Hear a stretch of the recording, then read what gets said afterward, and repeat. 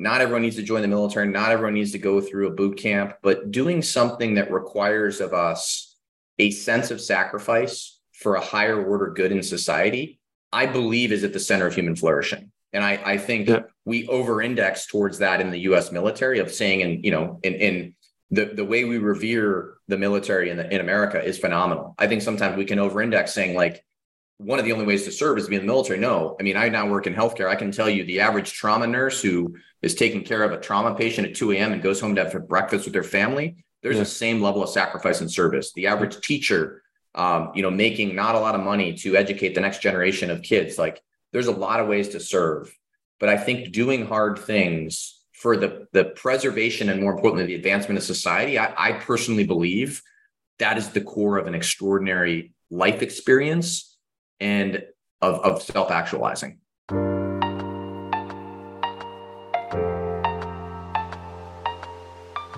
All right, everyone. Welcome to the Live Unbound podcast. This is a space where we have insightful, real and fun conversations with the world's highest performers across different industries and different walks of life to bring life lessons to you. I'm your host, Stephen McDonald, and I am a high performance coach and consultant to leaders and teams and organizations across the world. So today I'm delighted to share a conversation I had with Brian Ferguson. So Brian, for me, is somebody that really epitomizes what it means to be a man. And I hope you'll see this from the conversations I've had with Brian, his mission, what he does, how he lives, and how he approaches life. He is the founder and CEO of Arena Labs, which is all about pioneering the field of high-performance medicine, and is a partner and co-founder of the Bold Liminal Collective, which is enabling humanity's wildest and boldest endeavours. So really pushing the boundaries of human potential and mastery in all walks of life. So Brian takes us through his journey from kitchen table conversations with his mother, a nurse, and I got to get this in there, she's got good, strong Irish roots, which Brian is very proud of, to working in the White House, serving in the military, tech entrepreneurship. These experiences have influenced his outlook on life and informed his understanding of human potential and performance under pressure, and ultimately the limitations, or should I say, the no limitations that we have.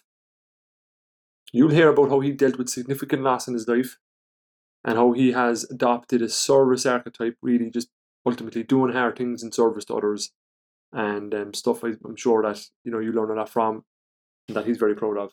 So look, lads, I'm going to leave it for now and hand over to the episode. I learned a lot from this and I've absolutely no doubt you will as well. So please enjoy. Like, you're doing outstanding work in every sense of the word, right? That's making a huge difference to humanity. It's cutting edge and it's performance, it's transformation. It's bringing people together in a way that top 1% of the world, right? You're bringing people together in a way that there's team flow, and it's just incredible work. But like your life journey has brought you to a place where you have the competence and capability to do that, right? So like I really like to just kind of unpack the learnings and lessons in your life that has kind of moved you towards the space you're in now, and even just to start kind of just tell me about as a young lad, right, as a young fella, and how you grew up and and the journey from there, even one or two things of useful context of learnings, pieces you took from your childhood that kind of drove you in this direction. Yeah. So I think in the context of what I'm doing now, the origin story I come back to a lot is that I grew up in a household where my mom was a nurse, and that that was wildly impactful on me because we talk a lot at Arena about the service archetype, and the service archetype for us is this idea of people who want to do hard things, make an impact in the world and save lives. And so I often go back to the story of our kitchen table, and around our kitchen table growing up, we had a real focus on, I remember vividly my mom talking about her work. And as a kid, I was fascinated that she loved something outside the house that I didn't fully understand. And I remember like wondering about medicine and that life. And on the rare occasions that, something went wrong in the operating room or she lost a patient, you could viscerally feel that at the kitchen table. And as a result, I always thought I'd go into medicine. And instead I went into the military. We can come back to that. But my childhood, I think, was marked by, I grew up in a community just west of Cleveland, Ohio. And I look back now, and I think, Stephen, and when you have the privilege of retrospect in life and you can look back, for me, it's pretty powerful to think about the type of community I grew up in. It was, generally blue collar in orientation, at a minimum, very hardworking people. To this day, I still keep up with many of my teachers. My high school football coach had a massive impact on my own development, more about developing young men than, athletes. Yeah. And so I did not appreciate how wildly fortunate I was in terms of, just the character of people, work ethic, but a sense of, doing things in the world that mattered for community and the people around you, that idea of a service archetype. So I was really, really fortunate. Yeah, come on. So that really rings true, Brian, right? That kind of doing something powerful, but in service to others, right? And I think your mom, you learned so much from your mother, and to just highlight there's Irish blood in your mother, right? That's right. So you want to call that one out. The stories of Ireland were definitely, so Cleveland is funny. Cleveland's a very ethnic city because it, in the kind of the late 19th, early 20th century, it was a steel town. And so it brought in that growth, there was a lot of immigration that happened, but Cleveland is very much, it's kind of funny. You have these neighborhoods that are ethnic, Italian neighborhoods and Irish, et cetera. But the west side of Cleveland has a lot of Irish Catholic families who in the 60s, these are families of 8, 10, 11, 12 children. So my mom was one of 9 kids. And I guess back to that origin story, that was also very impactful on me because my mom, I had 6 uncles and 2 aunts, 20 cousins. At the time, almost all of them lived in Cleveland. And so the Irish backdrop was definitely part of just the kind of mythology of the family. But with that came a real sense of an extended family that was massively impactful in my own evolution. Yeah. So a good community, right? And a good support network. And you progressed through life then, Brian, right? So you went to school, and you said you mentioned high school football, right? So you played an element of sport, right? You were competitive in that side of things as well. I don't know that I'd say I was competitive, which is actually an interesting part of my own journey. I was not natural as an athlete in any way, shape, or form. In fact, I was a late bloomer. Football, the town I grew up in, American football was a massive part of the sort of subculture there. Friday night lights, that kind of, sort of these things that become part of the cultural zeitgeist in TV. They were very much the way I grew up. And so I had this deep desire. I loved football. There was an amazing sense of community on the team. But I really, I played what's called junior varsity football until my junior year, which is, was one of like 2 people on the team, I think. And then my senior year was incredibly formative because the summer between my junior and senior year, I was so determined to play and to start and to have a role on the team that I remember I was probably doing 4 to 5 hours of additional work a day to actually start. And what was interesting is, in retrospect, that really set for me a foundation in understanding the value of work ethic. I think, is it David Epstein who wrote The Sports Gene, and he talks about hardware versus software. And I think for me, that was really an understanding of how powerful software can be in terms of the mind and the mindset, to then, have the hardware follow. I mean, I then started to grow and sort of fill into myself a little bit as an awkward teenager. But that left a really indelible mark on me. And I think later in the military, when I look at a lot of the guys I served with, some were extraordinarily natural athletes. I mean, so like the top athletes in the world. Others, I think, there's something to be said about having to fail a lot to get good at something. Yeah. And that was for me. I always say I've never been naturally good at anything. I've been pretty much average at most things. And it takes me a lot more time than the average person to get, to a place that. Yeah, right. So I'm curious, like a couple of questions, right? But definitely want to get to kind of, you said medicine and you went to the Navy, but like there's a huge, I'm really curious about that. Before that, like you mentioned, kind of doing an extra 4 or 5 hours a day, right? What was driving you to do that? What was that requires a serious inner core of determination and drive. Well, can you tell us more about that? Because I can imagine you've used that in areas of your life still to this day, right? But like, what's inside in you that drives you that much? That's a really good question. I think when I deconstruct that, it was at the time as a teenager, I think there was a desire to contribute and to play a role and to do the work. And I think that comes out of the environment I grew up in and seeing people who were doing the work. I think some of it gets back to a leader. I mean, my high school football coach, I think about, it was someone who brought the best out in people to really get them. And this is frankly the work I do today, which is why I think that human potential is such an amazingly powerful concept that inspires all of us. That when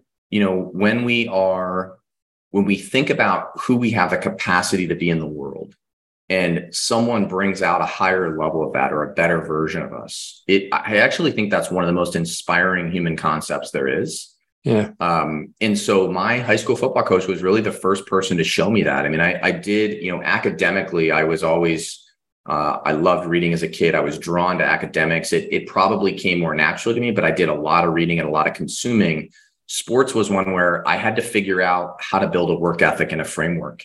And so I had a coach who was giving me that, but he was giving me that in the context of concepts like resilience and having to earn something and grit. And, I think American football in the modern world, for good reason, I think is struggling because of what we now know about head injuries and concussions. Yeah.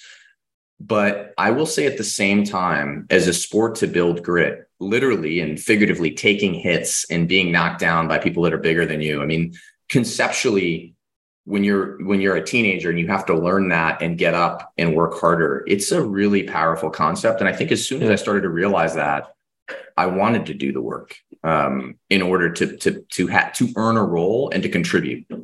Yeah, it's a good point, Brian. Obviously, I've a huge background in sport, still playing, so the lessons I've learned through my experience in sport and challenging myself, and dedication and preparation and difference it makes, and big game days and champion, like all of these experiences in high pressure environments, like they're invaluable, and that's what you step through yourself.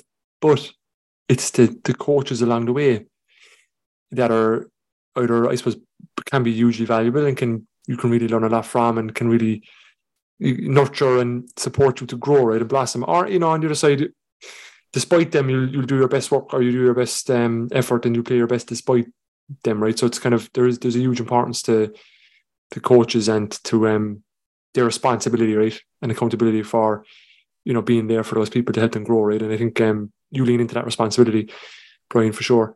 So thanks for sharing that, Brian. And you, like, what age were you then, Brian, when you entered into the Navy? Well, I was a lot older. I was actually 28 when I joined the Navy. So I came out. So I went to college I went to University in Ohio, to a public school, studied international relations. I was there during 9/11. And in the States, obviously, that was a very formative event for anyone studying international relations. It was probably the seminal event of my time, of our era. And that, I already was dedicated to wanting to serve. And so 9/11 took me down a path. The summer after 9/11, I actually interned in the White House. And as you can imagine, that was an extraordinary front row seat to history. I mean, I think now with the 20 some years of retrospect, I certainly didn't appreciate as a 21-year-old university student what I was witnessing. But that then took me on a path where I left. I went, back from my final year at university. And then I began working at the White House out of college. And that was that was an extraordinary time. I mean, there's a whole different discussion we can have around the positives and negatives of that. But it was, for me, to be in that space where two wars were beginning. I was just at the macro level, I was seeing really how large government in the military industrial complex was reconciling the 20th and the 21st century, because what 9/11 really represented was a total shift in sort of eras of national security. And so for me, it was an amazing time to learn and take what I'd studied and put it into practice. Yeah. Where that eventually led me was into the Pentagon, where I worked as a civilian for about 3 years. And then in the course of that time working in the Pentagon, I knew that if I missed my opportunity to serve in uniform in the U.S. military, I would have some degree of regret. Yeah. And so I really caught the boat. It's the 11th hour. I was kind of as old as you can be to join. But again, that helped, I'd say, Brian, right? That I say that maturity and what you've been through and your experience in the Pentagon, I mean, that all for sure, I would imagine, helped you fast track your development in the Navy, right? In the military. Yeah, I mean, I think there's nothing but good that comes of being older when you do something. I mean, really, within reason. I mean, of course, the military has a physically demanding part of it.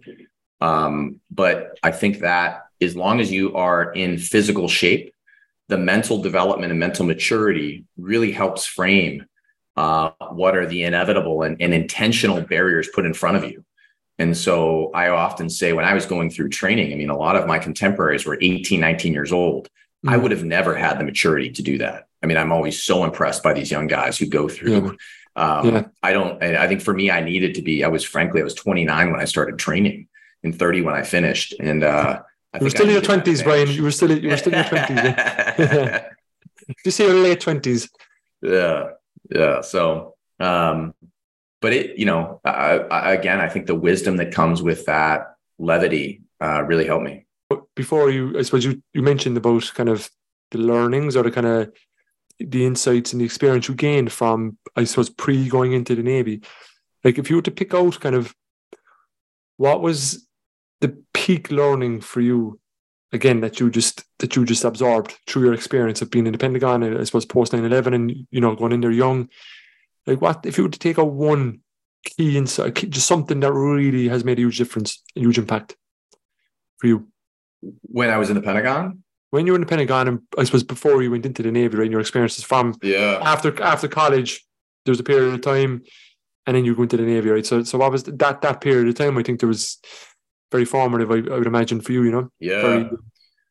I think I'm going to sort of reframe your question and give you two answers, even though you asked for one, because one is at the macro level, and I mentioned it earlier.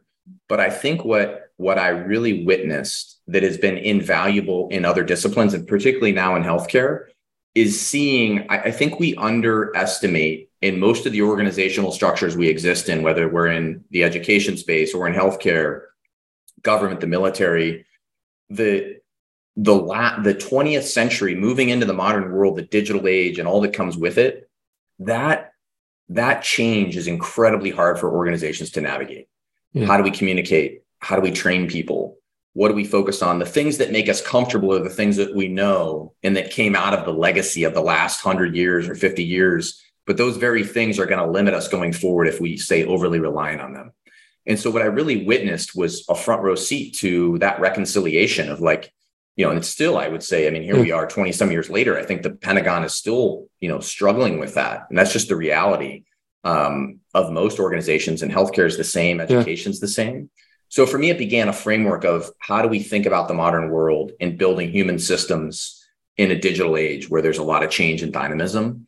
At the very tactical level, the other lesson for me, I think when you go into a craft, there's something to be said about doing the thing at the closest tactical level to understand the essence of anything. Yeah. You can, and this is really where Arena Labs namesake comes from. There's this famous Teddy Roosevelt quote. Teddy Roosevelt, President of the United States, finishes his presidency. He's like 42 years old when he's elected. So he's in his 40s when he finishes. And he's in France and he gives this famous speech called Citizenship in a Republic. And what Roosevelt is, he's sort of challenging this group of elites in France to think about the world through the prism of serving as leaders, doing hard things. And he's saying, look, no matter how successful you've been, a society can only flourish if its leaders continue to choose to do hard things. And in it, the sort of part of that quote that's popularized is called the man in the arena quote. He says, it's not the critic who counts, but the man or woman who's in the arena, marred by dust and sweat and blood, who knows the great victories of success and the great failures of defeat. And he's saying, you can either be on the sidelines of life or doing the thing. And I think for me, when I was in the Pentagon, I realized, my brother at the time was serving in the military in Iraq.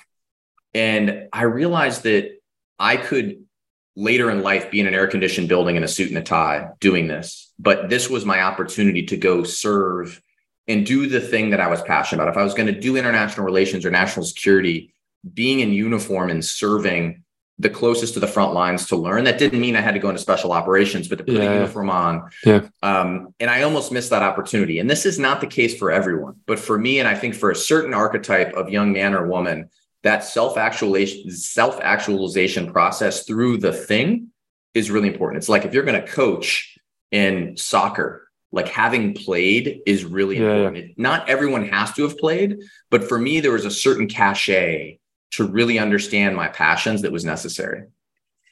Outstanding, Brian. It's very interesting, the concept, that quote of the man in the arena, and obviously I've heard it many years ago, and it really struck me very hard as well, around just being in there, doing the very thing that you might be very much afraid of, but with courage stepping towards it.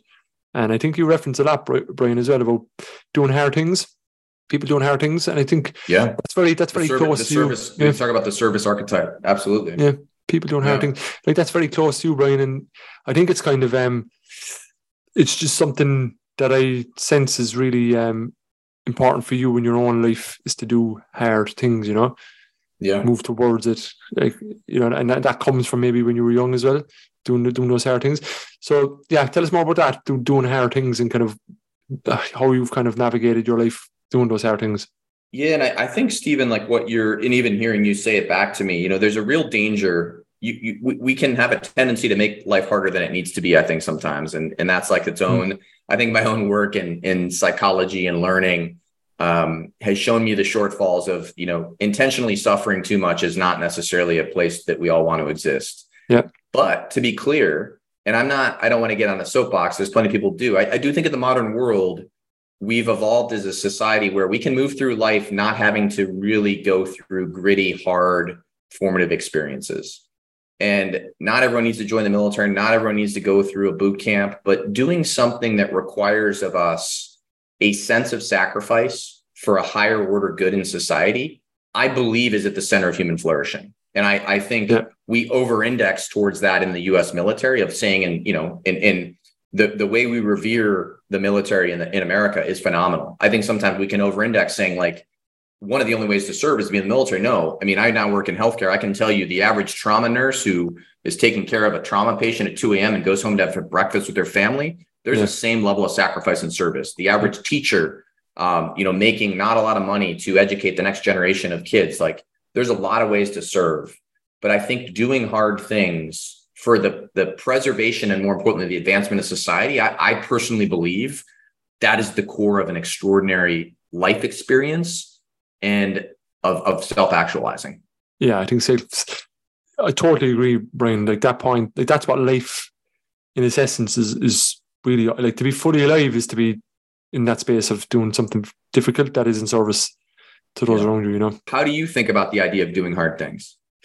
Yeah, for me, I suppose it's like doing hard things is where you really get to see yourself, right? Where you really get to experience yourself and experience your character, what you stand for, what you're all about, and where you get to experience life, So putting yourself in situations that are outside your comfort zone, in the stretch zone, right? And in that challenge area is where you can really grow and develop and experience life to its fullest, And I think be a role model and be a leader and be in a position where you can positively influence those around you, because where you can gain that confidence, right? So even Michael Gervais, you probably know him probably personally well, Brian, but like, he always says that confidence comes from being in a position where you can say, I can do difficult things.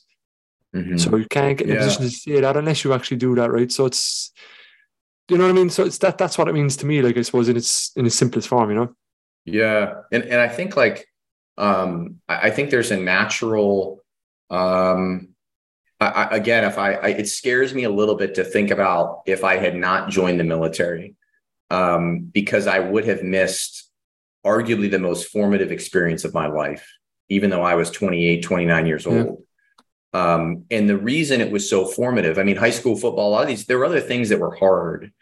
But for me, I do believe that is in the process of, and this is, I think, looking even at Joseph Campbell and sort of the idea of the hero's journey, like, I think this is deeply embedded in our psyches, in our societal evolution, that, like, yeah, man, the idea of sacrificing for something bigger, and the on one hand, there's a powerful element that comes out for society, but the other hand is personally, back to our earlier conversation around human potential. That's really what allows us to understand what we're capable of. And I think, people often ask about special operations training. And I say, like, the thing that I think is most profound is that there's every day there's something hard, but at the macro level, every single day, for the most part, you're pushed up against your threshold of what you think you're capable of, and then a little bit further. Yeah. And when you do that enough, you fundamentally reframe your sense of what you're capable of in the world. And that is, I think, an incredibly empowering concept for any human. Yeah, no, it's pretty powerful, Brian. I think the Flow Research Collective, so Stephen Kotler and the guys, again, you probably know them well, they're through their research, I think they've figured out that it's like 4% just beyond your current capability is where you can really be at your best. Whereas the challenge, skills, balance, right? So it's kind of like that's in the key area to stretch zone where you're going to be at your peak, is to push yourself in there just beyond where your current capabilities are. So I think if you get used, I think this is something Andy Walsh has really taught me. Andy is brilliant at taking very simple models and using them as frameworks to just think about, things that have been around a long time, to think about our own evolution. And he talks a lot about the Yerkes-Dodson curve. And I don't know if you've ever seen it, but I think it came out of the mid 1900s, very old. But it's one of the original simple models of performance. And there's a parabola, it basically says, like, some degree of stress is necessary for us to improve our performance. If we're tired and we don't feel some stress, it's hard for us to really get up and perform. But there's a point, you hit the peak of that parabola, the top of that curve, and then stress becomes overwhelming and we reduce our performance. And burnout. Andy always focuses just over the backside of that curve. That's where growth happens. Yep. And it's, when we're just beyond our peak comfort zone into being uncomfortable because there's more stress than we can handle, that's where we grow. And what Andy talks a lot about that I love, that again really changed my life, is the thing that matters most in that space, the space beyond where we're comfortable, is who am I? When we have a strong sense of who we are. To your question, great question. Why in high school was I spending 4 hours a day trying to improve myself so I could play? That came down to, like, I wanted to be someone who contributed as a teammate, who was doing the work and who had the capacity and earned it.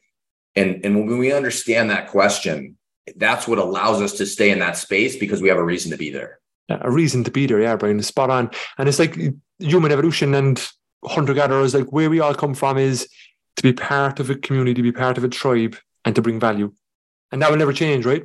That will never, we're hardwired for that. And if we're not, like, there's literally chemicals, peptides released in the body that make, even through COVID, Brian, I mean, like when we were isolated through COVID, we were feeling down, we were feeling dull, we were feeling lousy. But there's a peptide released in your internal systems that make you feel that way, because in hunter-gatherer days, if you were isolated away from the tribe, that means you're not going to survive. So to encourage you back into the tribe is to make you feel that way, right? So our bodies will guide us in ways, right? And I think being part of a community or tribe and bringing value is I suppose what we're all about as humans, Yeah. And we'll always be all about. But Brian, coming back to your point, right? So who am I, right? So who is Brian Ferguson? Who is Brian Ferguson? That's it. I don't want to derail us. I will say, if I'm being totally honest right now, I think that is that's probably that some element of that is evolving, and some of that is the last several years, kind of my own some loss in life and in my family. I don't want to take us down a darker, not dark, but a sadder path. I mean, it's just the reality. On the beautiful side, my daughter's 4, and seeing the eyes of the world through a child, I think there's a natural evolution as an individual, as a father. And I think now, being 7 years removed from the military, I feel like it's surprising how much time it takes to sort of decompress from the identity of serving in special operations. And I only served for 7 years. I mean, there's guys who served for 30. So I had a very short stint, but it's still, the residue of that experience is very positive. But as an identity, moving into one's own path in the world. So as a result of that, I feel like a lot of that is evolving. I guess that's always the case, but it feels more profound for me right now. But at a basic level, I think the principles, to me, the two most important principles I live by, the first is humility.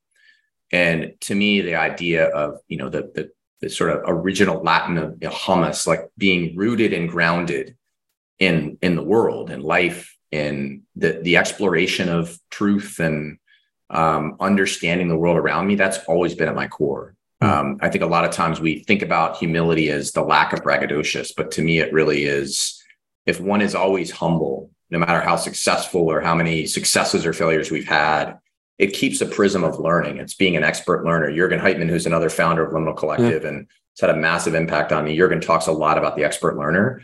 And the root of that is, to me, is humility. And that's, again, as a father, as an entrepreneur, as just a steward of someone trying to have an impact in the world. Yeah.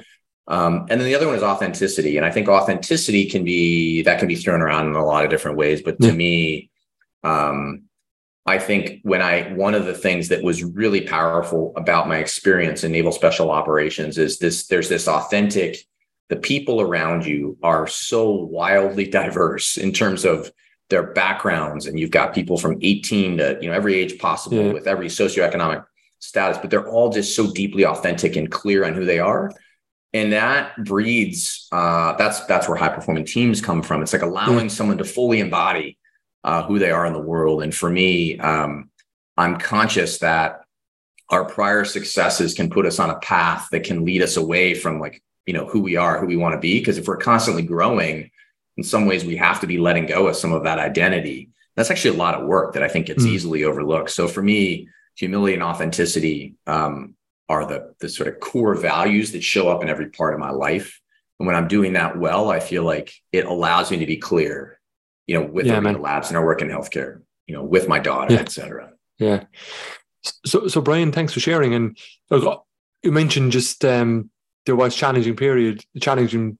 challenges, right? And deep sadness challenges the last couple of years. And I know, like, as humans, that we all face into these challenges, and some people will deal with that better than others. And I think for you, Brian, I know that you're a leader in many ways, and I know you're dealing with whatever you're dealing with. And I think essentially people can learn from you and your approach to these situations that you're going through. So I wonder, Brian, if you're okay, that you might kind of give an insight into how you overcome, or how you're dealing with the loss of someone close to you, or sadness of what you're going through. Because I think that is very it's something common to us all that I think sometimes maybe if you spoke about it a little bit more would help people. Of course.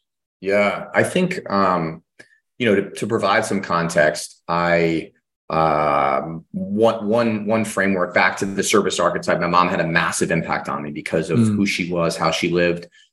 She passed away when I was 19, so I was a freshman at university. That was really hard on me, but it allowed me. I think there's a lot of good that clearly came out of that. And then my brother served in special operations as well. He was in the Army. My brother passed 6 years ago, almost to the day. His 40th birthday was actually on Friday, and he passed in 2016. He took his own life. And that was really destabilizing on every level. As my only sibling, I often say, I think there's something about brothers. They're even when you're not communicating, they're sort of, they keep your equilibrium in the world. And then, right as COVID was happening, my father passed. And so for me, that really set off, I think, a sequence of there's something to be said when one's, I think, nuclear family or family of origin is no longer around and alive. It forces, I think, unexpectedly for me, a higher degree of introspection on this question of who am I? And, I am obviously the last one living. So how am I going to live in a way that, there's not out of obligation, but I was celebrating their lives. And now my daughter's 4.5, and making sure that she feels pure love and joy. And in order for that to happen, I had to do the work. I always say, doing the work. And that's the emotional work of mourning and grieving and asking those questions. So really for a good 3 years, I would say I've done probably the highest density of work in my life around those things, because I think for me, and I think for everyone listening, you, at the end of the day, you need a reason to do that work. I mean, we should all want to do it for ourselves. At least for me, I probably wasn't going to just do it for myself. But when my daughter was born, Yeah. that was an impetus where I knew if I didn't do the work, it was going to put a barrier between us. And sort of I always say I could feel myself hedging my love for her because I was afraid of losing someone again.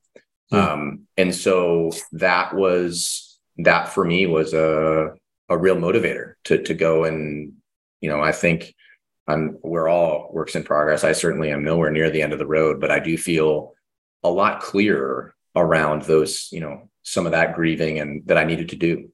Yeah. Thanks for sharing, Brian. And obviously sorry to hear of that unfortunate journey that you've been on in your family. And I really appreciate you sharing. And I suppose just, you mentioned kind of the three years of just the biggest, like I can see, obviously, Brian, you mentioned expert learner and humility and authenticity. I think you've always sought to improve yourself and step towards challenging situations. And you mentioned those 3 years is where you've done the most work, or kind of, you really focused. Like, could you share an insight into kind of what that work was and kind of some of the best or some of the most impactful elements of that work for you? Of course. And I think there's probably 3 buckets that I think about that might be helpful to anyone who's, I actually have I think most people listening are probably experiencing at a minimum more stress and anxiety than they ever have in their life, just the nature again of the modern world. But for me, I would say the first bucket, one of the blessings my mom gave me, I mean, sort of back to the madness of growing up as one of 9 children in a house that was, had all sorts of love, but a lot of craziness. My mom was a big believer in mental health. So when I was a kid, I actually had, as a fairly young kid, I had anxiety. That came out of my parents had a bit of a tumultuous relationship. And so it nothing physical, but it was intense as a kid. And because I was the oldest, I, now with retrospect, I think I had this sense of trying to control things. And so my mom saw that in me early and introduced me to a guy I worked with, I've been working with now for 30 some years. And he's really interesting. He grew up, his grandfather was Chinese. He's trained in sort of Eastern thinking and Chinese medicine, but Western psychology. And he, really gave me a set of tools from the time I was a teenager that actually allowed me to, it's interesting now, because when you look at a lot of these cultures we revere in performance, you look at sports psychology or people who are extraordinary performers, that all comes back to an understanding of one's inner landscape and the ability to work through pressure and anxiety and stress. So he was teaching me early on meditation and self-hypnosis and how to relax. That was in the context of a young kid who had anxiety, but that actually really was powerful for me later in life in sport and the military. And so I have continued that sort of relation. I think I'm personally a believer. You ask the average person listening to this podcast who's really into performance, they can tell you how many hours a week they work out, probably what they eat. And you ask them, how are you taking care of the mental health? And most people, I think it's becoming probably a bit more common, but like the average person isn't doing that same work for their own mental health. And I would argue more than ever in the year 2023, that has to be a paramount foundation we build our own holistic health on. So the first bucket for me is working with someone who you trust and can develop a longitudinal relationship and just the day-to-day life, let alone the extremes of grieving and loss and, the things that cause suffering. The second bucket for me, I did a series of, what I would call intensive retreats. I have found personally, I get the way that I work, it's very difficult for me to disconnect in the average day. It's just like you, I've got a lot going on. You're running a business, you're constantly connected. And so I find that when I am forced to disconnect, literally like no phone, no screens, no communication for up to 1 to 2 weeks, that is incredibly powerful for really taking away the noise and listening. I went through one program called The Bridge. That was intense. That was more about recovering from trauma. That was after my brother passed and I needed to do some real work. That was 2 weeks of like unintentional deep. I lived there for 2 weeks. I'd actually heard about that through Dr. Peter Attia's podcast. For those who are interested, he does an interview with Dr. Paul Conti on The Bridge. I didn't know something like that existed. That was incredibly profound. And I went through a program called Hoffman Institute. This is probably 2 years ago now. I heard of that. I heard of that, and for sure, that's similarly 8 days. And that was not as impactful because The Bridge for me really was the big one, but it's still, Hoffman was really powerful. And then I mentioned earlier, I did a week earlier this year with David White in Costa Rica, who's, become my favorite poet.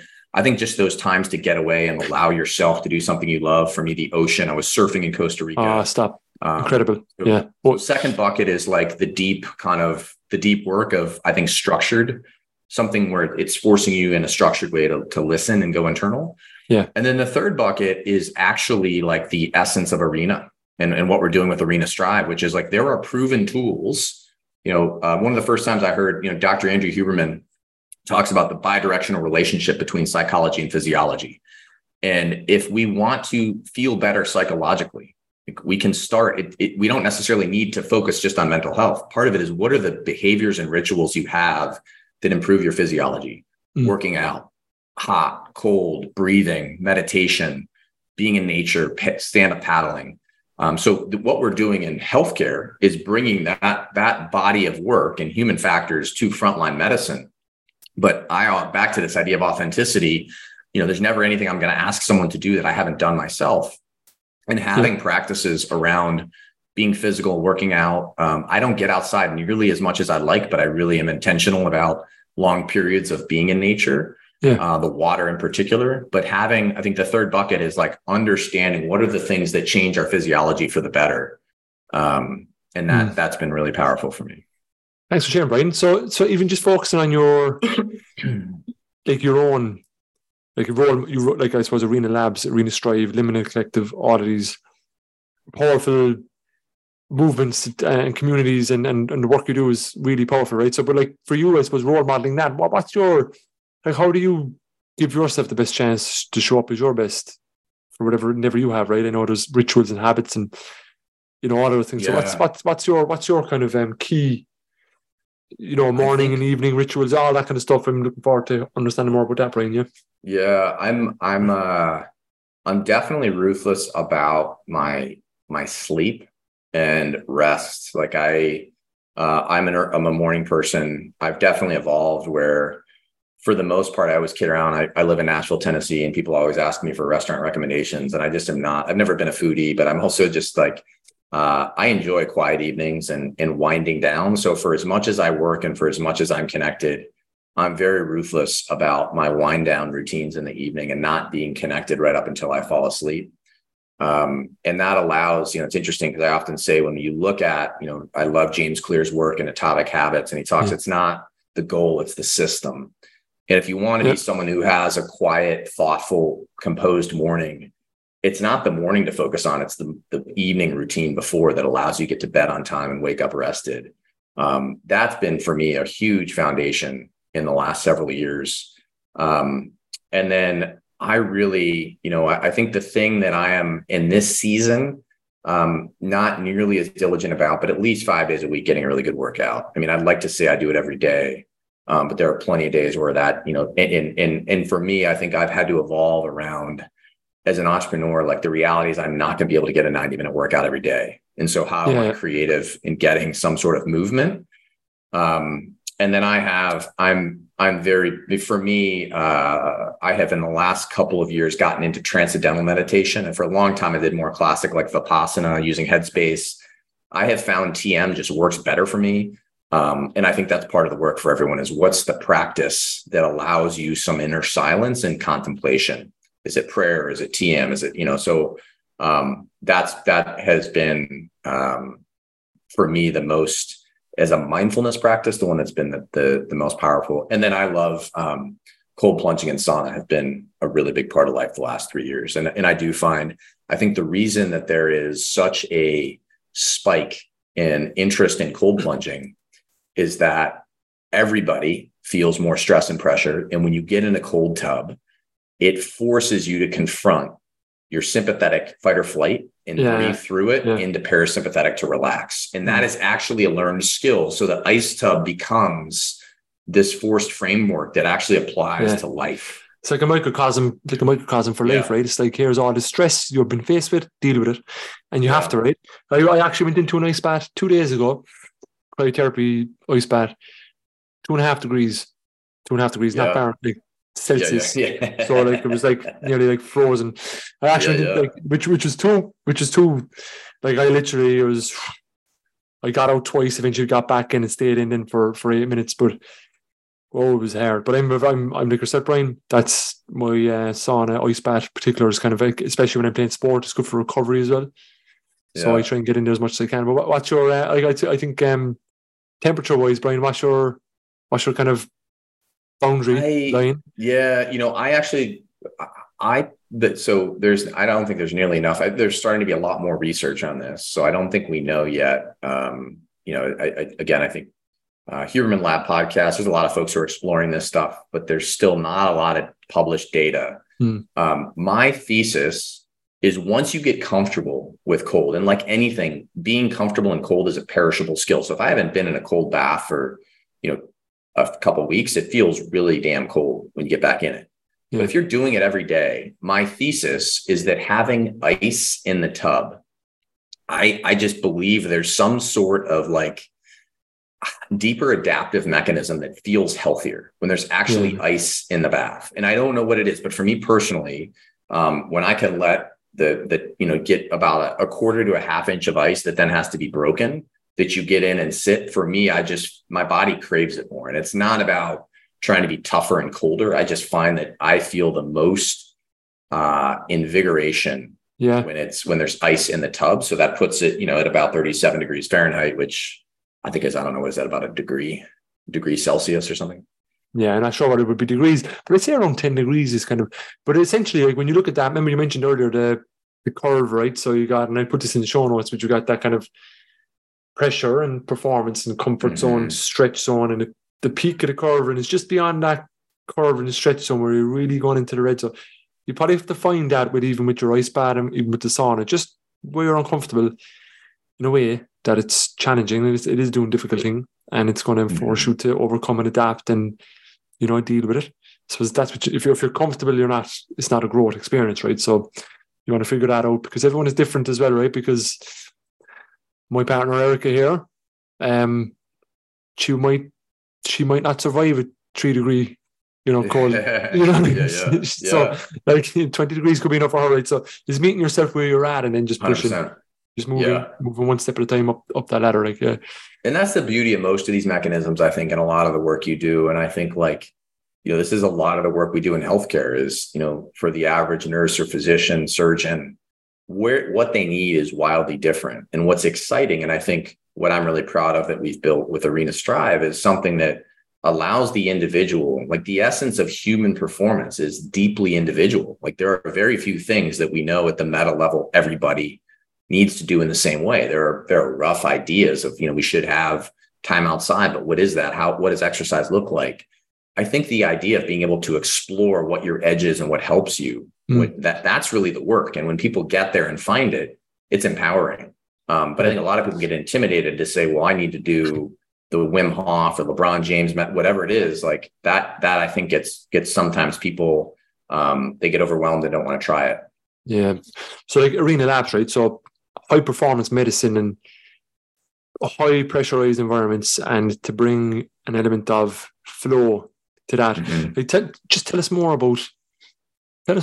Tell us more about, because it's individually people that are pushing into that difficult space, but it's then actually bringing it all together at a collective, which is really something, right? So can you just share more, Brian, about that, about Arena Labs and kind of how you bring that collective collaboration and flow, right? Which is so sought after. At a high level, Stephen, I stumbled into the work of medicine. I did, as I mentioned, my origin story comes out of healthcare. So it's a bit poetic, I suppose, that I've ended up here later in life.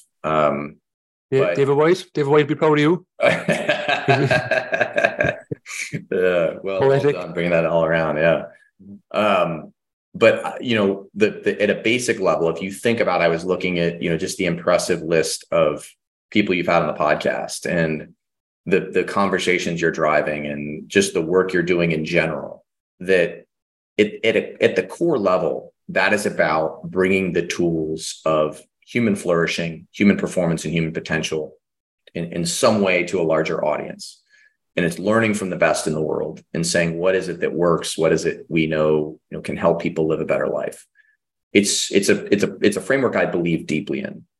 I think one of the things I remember Andy Walsh telling me, I remember him saying this early on, is to say, he got to a point where he said, I'm not necessarily interested in helping the 99th percentile get that extra 1%, meaning the pro athlete or the Olympic athlete. Yeah. Like, how do we think about the average person introducing them to these tools? And for me, if you think about stewards in society of human health, people in healthcare, particularly in the last 3.5 years during the pandemic, the provocative question we ask at Arena Labs is, why don't we offer those people the same tools, training, and technology that the world's top performers get? And when I say top performers, particularly people who have to perform in high risk, high consequence environments, because we know people who work in those environments, the subtext of being in a high risk, high consequence profession is stress and pressure. Yeah. And if we work in those professions without these tools, over time, that stress and pressure take a toll that leads to physiological and eventually psychological impact. Yeah. So Arena Labs, our focus is in what we call high performance medicine. And it is doing just that. It's bringing the tools, training, and data of the world's top performers into frontline healthcare to doctors and physicians. Right now, we're working across the United States and Canada. But we have, it's something I'm deeply passionate about, because I think what's exciting is, again, when you take someone in the worlds you and I are very familiar with, who's an elite athlete, they've probably already had this conversation and played with some of these tools. But in modern medicine, I'm sure it's the same in Ireland. I mean, we really revere doctors and nurses in society. And as a result, we think that they know everything there is to know about the human body. The reality is the average person who's gone through nursing school or medical school probably had zero training in performance under pressure, physiology, stress recovery. 100%, especially like in Ireland, I can vouch for that, right? But bringing it all together, Brian, like so like individually, like the training individually in their own high performance and how they're going to deal with pressure, but they need to work as a team more than any. Like, I suppose obviously we've got the people on the front lines in military and of course the sport. Like, there's teams we're all part of a team. Everyone in this world is a part of a team. But if any team needs to work well together, it's those people in the operating theatre that have somebody's life in their hands. Like, so you've got such a worthy and noble cause. I feel compelled to say that, and I also feel compelled to say as well, Brian, that I can't help but feel that your mother would be so proud of you. It means a lot, man. Thank you. Yeah, I feel that. It just come through me. Yeah, I feel that a lot. It's wild. I mean, again, the way life works. But I recently was just at this. There's a large organization here in the U.S. called the Association of Operating Room Nurses. It's the largest nursing organization in the world, and I was in Denver speaking to them, and a lot of their senior leaders are people who would have been my mom's contemporaries. And it really was, I felt, a real blessing to be there with these people who frankly had a formative impact on my own life just by virtue of my mom's work. And I always say, like, to this day, my mom's nursing friends still send me a text message on her birthday. She passed away, 23 years ago now. So it's, I really feel grateful for that. Yeah, Brian, man. So congratulations, right? So look, coming back to Arena Labs, like, tell us about the how, right? So I know, like, you've got a lot, like, there's Arena Strive, and I've seen what you have, and it's super impressive. But like, how can you explain to the people listening in how you do what you do and the impact that you have? Yeah, so the how has been the work. We've been doing this for 7 years. We used to do it in hospitals. We would embed with operating room teams and ICU teams and teach them these tools. We teach them mindfulness or visualization or how to breathe. And that is, I think, Stephen, what's different if you work in athletics or a lot of the other verticals you and I are familiar with. The average team can say, hey, 9 a.m. on Tuesday, we're going to do a team training on mental performance. Healthcare is so dynamic that's literally impossible, because the operating room schedule changes. You have emergencies and traumas. And so we had to figure out a way to deliver these tools and this experience, what we call healthcare's first performance coach, a coaching platform. We had to do that asynchronously, meaning we couldn't be there in real time because the schedule of every person in healthcare is different. Some people working nights, some people work 12-hour shifts, some work, 8. And COVID forced us to reimagine how we were delivering this idea of high performance medicine. And so in 2021, we launched our first platform product called Arena Strive. And again, we call it healthcare's first performance coach. And the idea is you have 24/7 access to a coach and a learning experience that takes you through the proven tools of performance and allows you to experiment and experience those tools so that at the end of a 6-week journey, you walk away with 1 or 2 rituals that help you just live a more grounded life, not just in the hospital, but more importantly at home with your family or loved ones.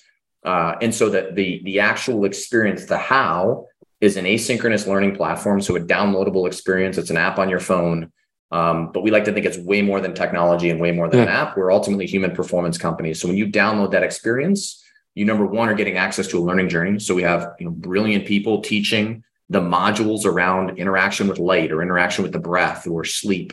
Yeah. But then at the same time, you have a wearable sensor. And that wearable sensor is giving you a basic map of your biometrics, your sleep, your cardiac signature as your resting heart rate and your heart rate variability, which are amazing insights into stress and recovery. And then the third component is you have a performance coach who is helping you understand that data in the context of your goals in that learning journey. So you may be a young nurse who's just trying to figure out how to be more focused in the stress of work, or you could be a seasoned surgeon who's trying to figure out how to better balance life at home because you're so busy. But we like to think we can serve both of those because that performance coach is saying, here's your data. Let's focus on your improving your sleep quality, or let's focus on using the breath to lower that heart rate. But that entire journey is hyper personalized for our frontline doctors and nurses. Yeah. And then what we do is aggregate that. We bring all that data together. So our hospital partners actually, just like a pro sports team or a military special operations unit, they get a high level data set of stress, pressure, rest, and recovery to make smarter human capital decisions. Yeah. And that data, is so, I see you have a whoop strap on there, Brian. Yeah. So one of our partners. I have one of those myself. Had to remove it because when the kids came along, it was just red. You get a kind of it was just red. It was red. I couldn't. I got a new baseline. It was messing with me, so I took it off. But I have it here. I still paying. I still good with it. I'm going to put it back on. I think at the stage now, 3, nearly 2. I'm thinking I might be able to better control sleep, and because it was constant. Anyway, that's just a side note. But the Whoop strap is very good. I mean, it's I suppose I'd vouch for Whoop and the wearable partner you have there, that it gives really powerful data, and with that data, you should have everything you need to make more informed decisions about rest and sleep and recovery and other things that need to happen, right? So exercise, whatever it is. And I think that's, Stephen, one of the things that's really where we have to be really careful with our work is how we couch it and frame it. Because that data can be overwhelming to someone. Again, the audience, most of our listeners today are people with exposure and experience in biometrics and wearable sensors and performance tools. Yep. Most surprisingly, most physicians and nurses are not. And so if I give you data that says you are stressed and under-rested, that only often accelerates your sense of angst. Yep. And so we have to take that data and be careful with how do you use this as a map to reframe where you can actually feel a sense of impact and control in your life, or a sense of agency. And that's where the coaching component is so important, is to say, look, here's the data. Let's not freak out because, to your point, you wake up and it's red, but let's understand what might we do to feel like we can impact that. Yeah. And that sense of progress, right? So making progress, right, as you go through that data, right, is kind of, okay, I can do something about it, right? And this is what I'm going to do, having that plan. So I was thinking there, Brian, what is your plans for you guys to take Arena Labs more global and have more of an impact on a global arena? Yeah, I mean, I obviously our vision, we've continued to stay very focused in healthcare. It is a mission-driven focus for us. I mean, again, I think when we look at, the back to where we started this conversation, service archetypes, in order for a society to be flourishing, our doctors and nurses, our teachers, our law enforcement, our military need to feel like they have the tools that they need. And so we like to stay in that niche of the service archetype in medicine. Yeah. I would love for this to be global. We interestingly continue to get sort of often it's one of the, I suppose, the beautiful powers of the modern world. And you and I having a conversation between Ireland and the States is that our audience grows. I think the ability to tactically implement outside the States becomes a little trickier, more just because of everything from language to how we teach this stuff. But to be very clear, that's our goal, to become the largest aggregator of stress and human factors data, so that I really believe we can change the landscape of healthcare. I think The great irony of modern medicine is that doctors and nurses are taught to take care of other people at the expense of themselves, and no other industry does that. Yeah, no, good stuff, Brian. I'm very, surprised, right? But I'm glad to hear that there's, I suppose, massive plans to bring this to give this opportunity, right, to healthcare practitioners and obviously patients. Ultimately, right, that impacts them as well as the practitioner, right? So it's 360, and I'm delighted to hear that. And look, if I can help in any way, Brian, you know where to find me, man. So I definitely love to support you in your journey. Thank you. No problem. So I was also curious about Arena Labs being kind of niched in that area of kind of healthcare and medicine, but then there's the Limited Collective, right? The Limited Collective, which is to enable humanity's boldest endeavors, and that's such a powerful statement. Enabling humanity's boldest endeavors. It leads. It's such you lean in, right? So tell me more about that, right? Where is that? Like, tell us about those boldest endeavors, right? Tell us about, kind of give us some examples. Just tell us about what you're doing there, Yeah. So this idea of, again, if for the listener who is unclear, so Arena Labs, our focus is in high performance medicine and working in healthcare. You can think of kind of the umbrella above that as being the Liminal Collective. And liminal, to deconstruct those two words, I think to start is really important. And liminality, or the idea of the liminal, comes out of this Greek idea of threshold.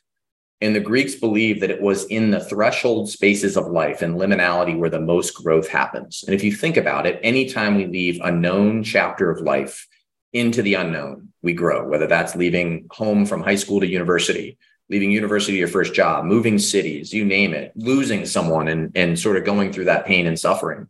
That liminality is the essence of the most beautiful essence of human growth. And then collective was to say, this is not a traditional company, but rather, how do we think about a collective of the most extraordinary thinkers and doers in society? And if we bring that together around the concept of liminality and exploring the unknown, there's something really powerful there. And this gets back to Andy's work at Red Bull early on, and this is what he was doing extraordinarily well. So liminal collective, then the mantra there is enabling humanity's boldest endeavors. And if you look at, as an example, what Andy did at Red Bull, you mentioned earlier, the psychologist, drawing a blank right now. Michael Gervais. Michael Gervais, Andy and Michael, and what they did with Felix Baumgartner and Red Bull Stratos is taking a human in a balloon to the stratosphere and skydiving back to Earth. Sometimes these things can just be stunts. On the other side, they can be powerful insights into the human spirit and understanding and deconstructing what is it that allows them to do something we thought was impossible. And so much of Liminal's work, spans from, can we take a human down to the Titanic? And this is, I guess, in recent news, probably not the best example, but how might we look at deep sea exploration in really creative ways to, we know more about the surface of the moon than we do the deep sea. So how do we look at human exploration of the deep ocean in new creative ways? How might we look at the essence of creativity and what that does, whether that's a company or a sports team? And so when we think about bold endeavors that advance not just human society, but the human spirit, understanding what we're capable of, that's always been the framing architecture of Liminal. And I think what people like Andy and Hobie Darling and Jurgen do so well is to say, look, we can have these big sort of inspiring concepts and still bring them down to the tactical. And I think that's always the challenge. Is it's one thing to talk about something like human potential. On the other end, how do we make that palpable and practical for someone to be inspired to do a little more? And I think that's what Liminal has continued to do in a lot of different verticals. Yeah, keep so the Limited Collective, right? All of this would be in the show notes, but they're a company that you have to. There's some follow them, because I won't even ask what the next project is, Brian. It's probably confidential, but you should definitely have Andy and Jurgen, Ben Potvin. Ben Potvin and Greg Curtis. Ben is now he's running a lot of the creative side of Liminal. Ben was one of the early designers of Cirque du Soleil. He was an American gymnast, lived in Canada. The three of those guys would be a blast to have on the show. Oh, I love that, Brian. If they'd be up for it, I mean, of course. But thanks for bringing their names into the mix. So Brian, I know we spoke like a couple more questions before we wrap up, because I know we're at time. But like we mentioned some of the challenges you've been through. What's the biggest challenge you're facing right now? I would say for arena, let me start with arena.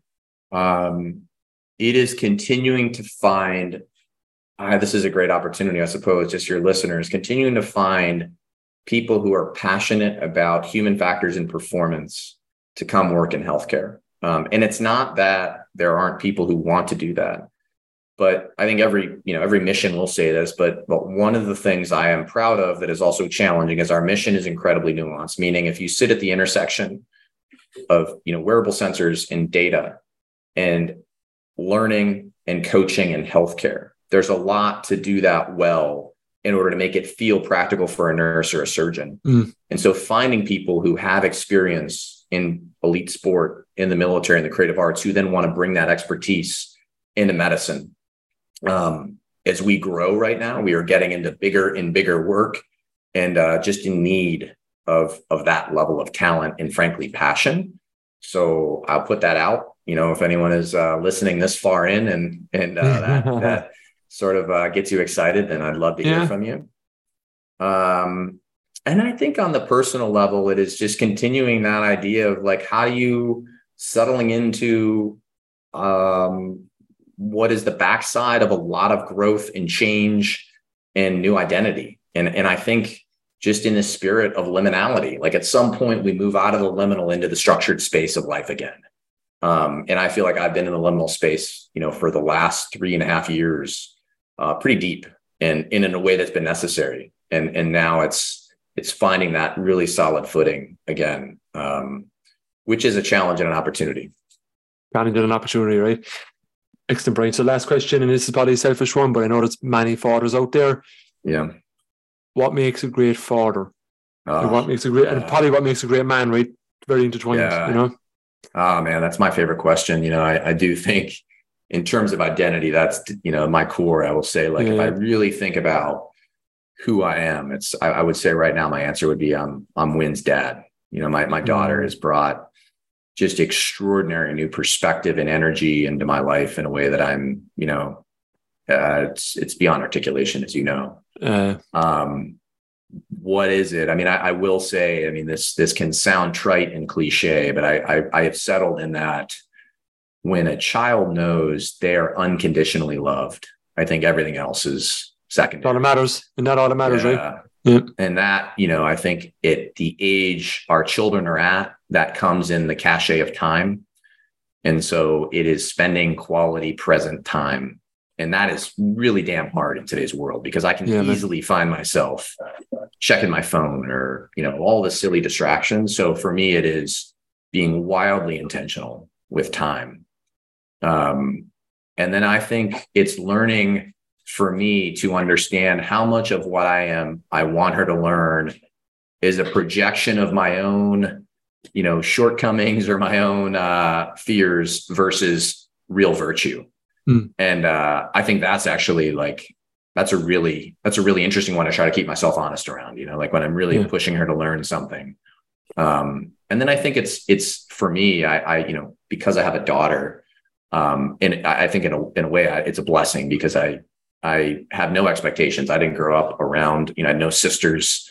And so there's a beauty in not having expectations, but I often figuring out, as an example right now, I've been teaching her how to swim and knowing the fine line between pushing too hard and not pushing enough.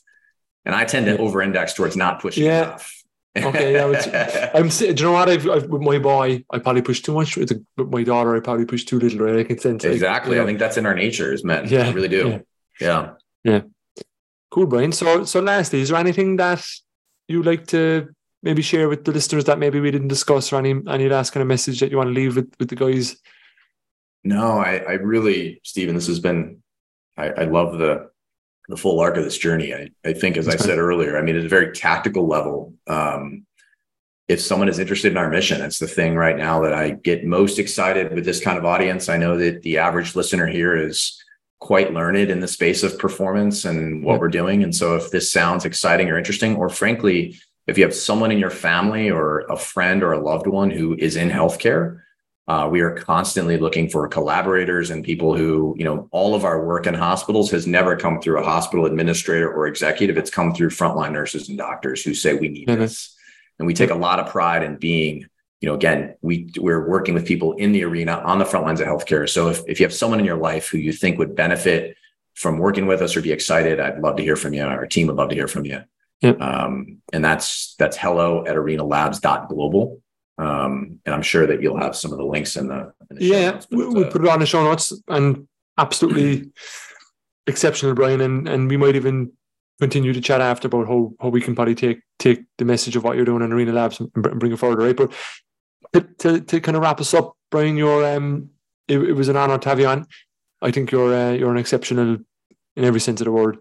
Your character, your courage, you're doing difficult things, being in the arena, right? You're role modeling what it takes to be fully alive, and to your honesty, just your vulnerability, right? That even you displayed, and I think you'll touch a lot of people that listen in, to be honest. And I'm excited to get this one out, and I'm excited to continue to get to know you as well, brother. So thanks for coming on, man. Really I appreciate your style a lot. Yeah, really. You create an environment where these conversations flourish. So thank you, my friend, very much. Thanks very much, man. So that's it, lads. Thanks for listening. What an episode, and what a man Brian is. What a conversation. We've got some good guests lined up. Every 2 weeks, we speak with really pioneering people in their own respective fields, and we bring life lessons to you from their journeys, and we talk openly and honestly, and I hope you got a sense of that from just the episode you listened to right now. So guys, please rate the show. Please rate the show. Leave a review. It means the world, and it really helps us to continue to bring these great life lessons to you, So have a good evening, good morning, and a good night, wherever you are. Thanks so much for being part of this journey, and I'm looking forward to continuing this journey with you.